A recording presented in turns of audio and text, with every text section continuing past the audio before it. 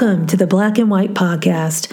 I'm Denise Pass with my fantabulous co-host, Angela Donadio, and we are continuing our discussion on the gift of human life this month.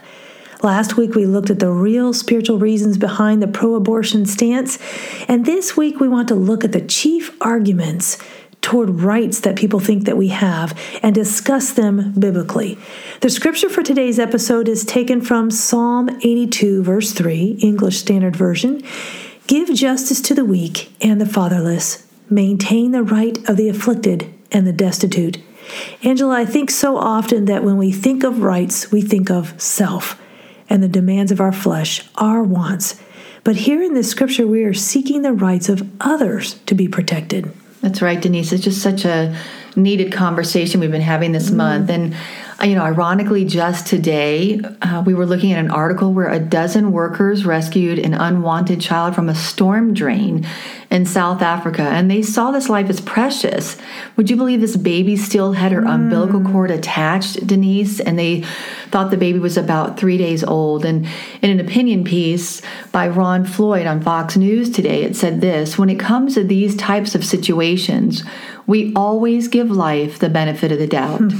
If someone is trapped in a building that has caught fire, firefighters don't stop and debate if the person is worth saving.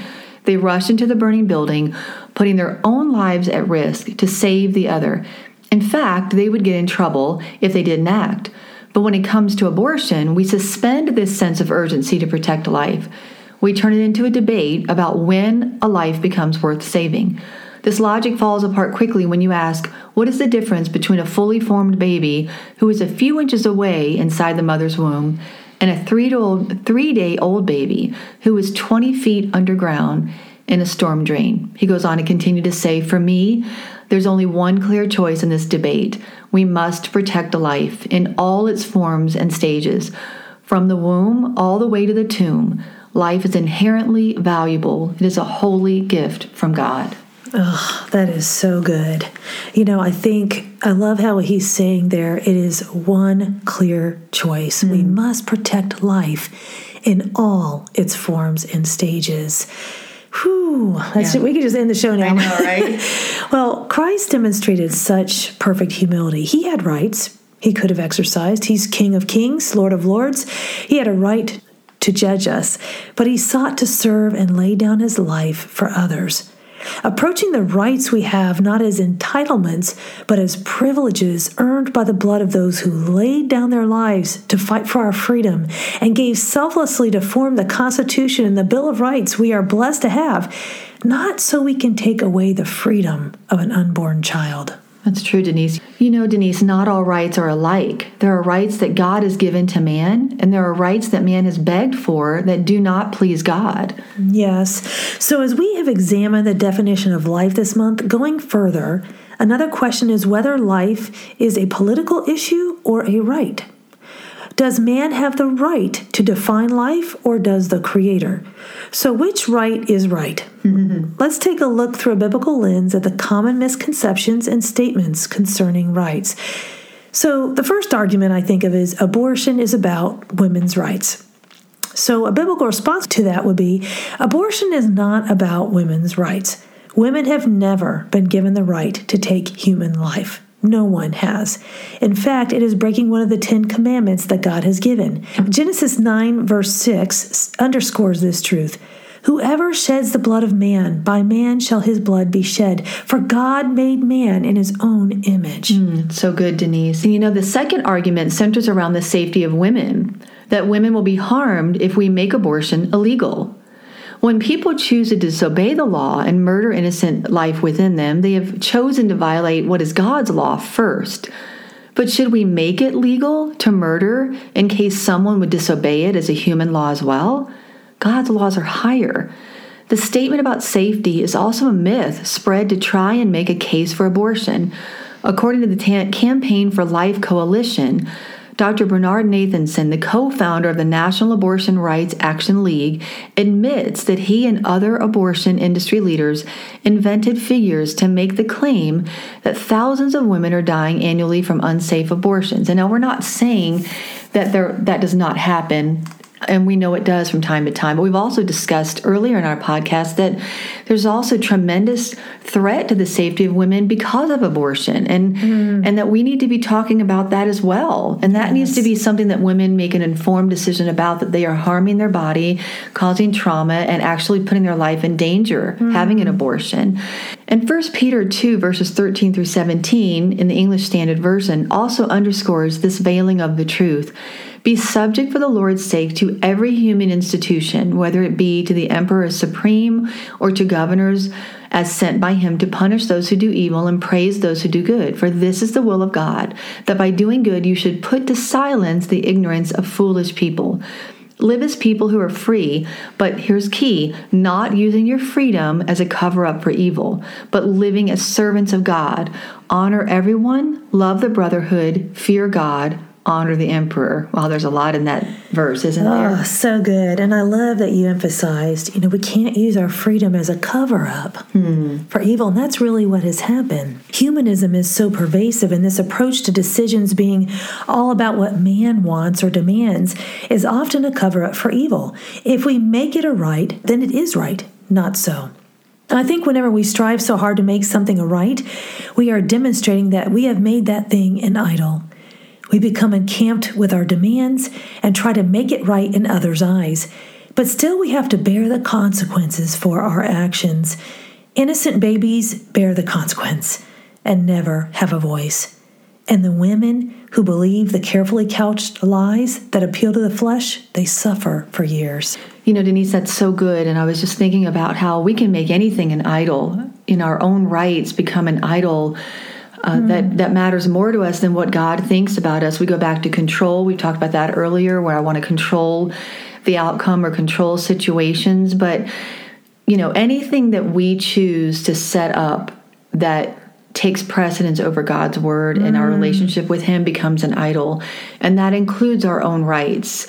We think that just because we live in America, well, I have the right, well, I have the right, well, I have the right. Well, as a Christian, we don't have rights. Yes. We surrender our rights and we yield our rights and say, God, you're in charge and you're in control. And so my rights have to be surrendered to the Lordship of Jesus Christ and to what his word says about me. And I don't want anything to become an idol in my life, especially not my own rights to something. I have to constantly, every day, choose to take up a cross and to die to my own flesh, which would always want its own way. And that's what idolatry is to elevate my own desires and my own way above God's. And so we all have that temptation, and we can all choose not to yield to idolatry and to let God be in control.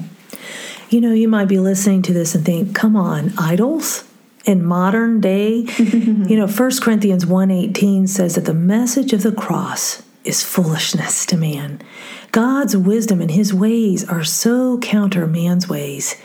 And so I think that is where the issue comes into play, is we just think according to the flesh. But if we're willing to accept this beautiful salvation, and if you're listening today and you say, I've never heard any of this before, that right now you can ask God to save you. Right now you can say, Lord, I receive your grace and help me, God. It says in James 1 verse 5 that if any of you lacks wisdom, let him ask God, who gives generously to all without finding fault. Right now God can give us wisdom if we're open to laying down our idols, those things that we put above God's word, and saying, I want your way for my life, God. He died for us, and now we lay down our will, our way, and adopt his plans for our lives. Another common argument is the separation of church and state. This one drives me nuts because as a mom who home educated my kids, people used to I heard this so much, and it really is so ignorant. It's this thought that religion should not influence our laws. But the original intention behind the separation of religion and state was that the state would not impose and force a specific religion. This is why people fled religious persecution and founded our nation, so that they didn't want it forced that they couldn't worship. So the founders of our nation feared God, and our very Constitution is written affected by a Christian faith. Our laws have always been affected by Christianity because we began as a Christian nation. Just as other nations are defined by their religion, we have been too. But we've lost a lot of ground. But still, the argument that religion should not influence our laws is a dangerous shift. We see in Romans 13, verses 1 through 7, the English Standard Version, that God has the government serving him. Let every person be subject to the governing authorities, for there is no authority except from God. And those that exist have been instituted by God. Therefore, whoever resists the authorities resists what God has appointed, and those who resist will incur judgment. For rulers are not a terror to good conduct, but to bad. Would you have no fear of the one who is in authority? Then do what is good, and you will receive his approval. For he is God's servant for your good. But if you do wrong, be afraid, for he does not bear the sword in vain. For he is the servant of God, an avenger who carries out God's wrath on the wrongdoer. Therefore, one must be in subjection, not only to avoid God's wrath, but also for the sake of conscience. For because of this, you also pay taxes, for the authorities are ministers of God, attending to this very thing. Now, one thing about this scripture we see, though, is these authorities are under God. You know, a lot of times you have governments that don't choose to be under God. We've even taken that we're trying to take that out in our nation. You can't say under God. Wow. This is what our whole foundation was. I agree. That's really scary, Denise. And our whole government was founded on the value of life. It's basically ascribing value to human life when we choose abortion, which is a very dangerous moral issue. In fact, it harkens back to the civil rights issues in the slave trade, where some people's life value was expressed as a fraction of the worth of a human being. For example, 3/8 of a person. And so when New York passed this law recently, I was researching and reading quite a bit about it and the ramifications of this law and what would happen because of it. And I love this quote that I read from Sarah Tell, who's a third-year law student. She said, "The right to life isn't a woman's right or a man's right. It's a universal God-given natural right. It's the right that proves, whatever government or people might say, that we are all equal. True equality is not and will never be created by an executive, legislative body, or court. It is the inherent gift we have been given because we are created in God's image. To subordinate the right to life to a woman's power to choose undermines true equality." And I just don't think I could say it any better than that, Denise. So good.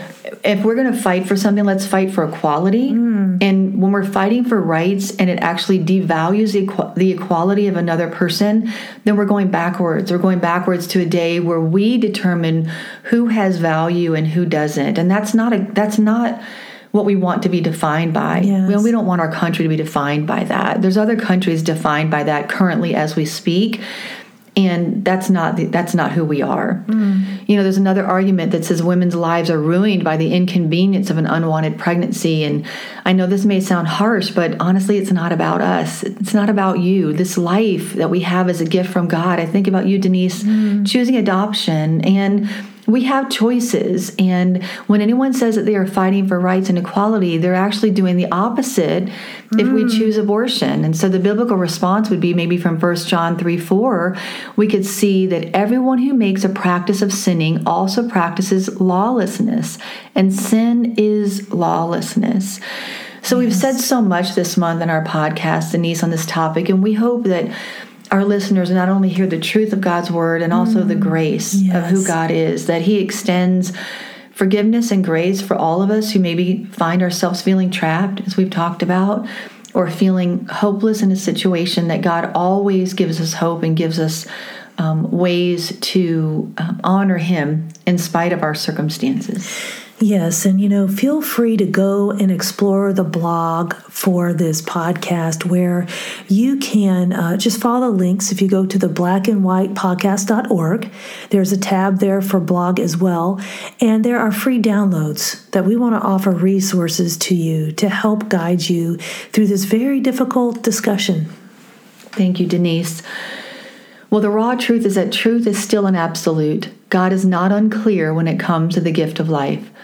The radical grace is even when right seems wrong in this upside-down world, God's grace can trump man's plans, and God can use us to save lives. And the real hope is that God is able to open our eyes to see and understand the spiritual dynamic at work around us if we will seek Him. You've been listening to the Black and White podcast, where we filter life through the Bible and live life in the freedom of truth.